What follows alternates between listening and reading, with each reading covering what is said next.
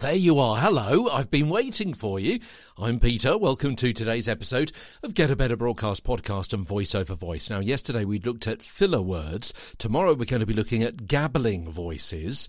Today it is the forced pitch voice on Get a Better Broadcast Podcast and Voice Over Voice. So what is a forced pitch voice? It's essentially one which you're using an unnatural pitch.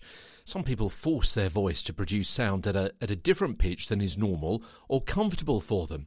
Men and women may artificially lower their pitch in the belief that it gives them more gravitas or presence. I mean, raising the pitch is less usual, but it can happen, particularly if you're nervous, and you start talking a little bit more like this. But it's unusual to do that mentally because you want to do it deliberately, yeah.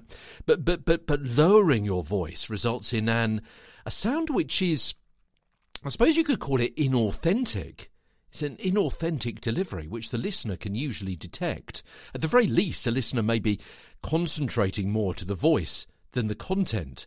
You've created an obstacle to clear communication, which obviously is something you don't want to do, because otherwise you're wasting your time talking about something, reading a script about something, if people are listening more to the funny thing that you're doing with your voice rather than what it is that you're actually saying with it. Yeah? And also using your natural home tone, which is the voice that is usual, your day-to-day tone or pitch that you want to use, you've got the ability to more easily intonate in the range above it and, back to the home tone, below it. Starting from an unusually lower tone gives you less room for manoeuvre. Yeah, you've increased your ceiling, but you've reduced your floor, which therefore limits your expressive range. And also can cause a problem in the throatal area as well, obviously if you're trying to force your voice down like that. So, what can we do about it? Okay, here's a few tips in my Pete's prescription on today's edition of Get a Better Broadcast Podcast and Voice Over Voice. Essentially what you need to do is to find your home tone. Now, we discussed this in episode 290 and thereabouts, to discover your natural expressive range. You can help lower your voice in much less damaging ways than actually forcing it down like that. Feeling confident, for example, in your surroundings and your content that you're being asked to read will reduce your stress and so change your voice. Your posture will give better breath support.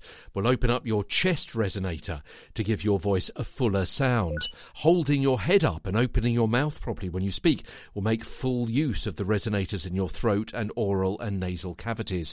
And I give a case study of a student who did just this when they had a problem. I believe their name was Jamal. It's in episode 217. So listen back to that. So episodes 290 and 217 is back referenced in today's edition of Get a Better Broadcast Podcast and Voice Over Voice. Tomorrow, the gabbling voice as we continue. From London, I'm Peter Stewart.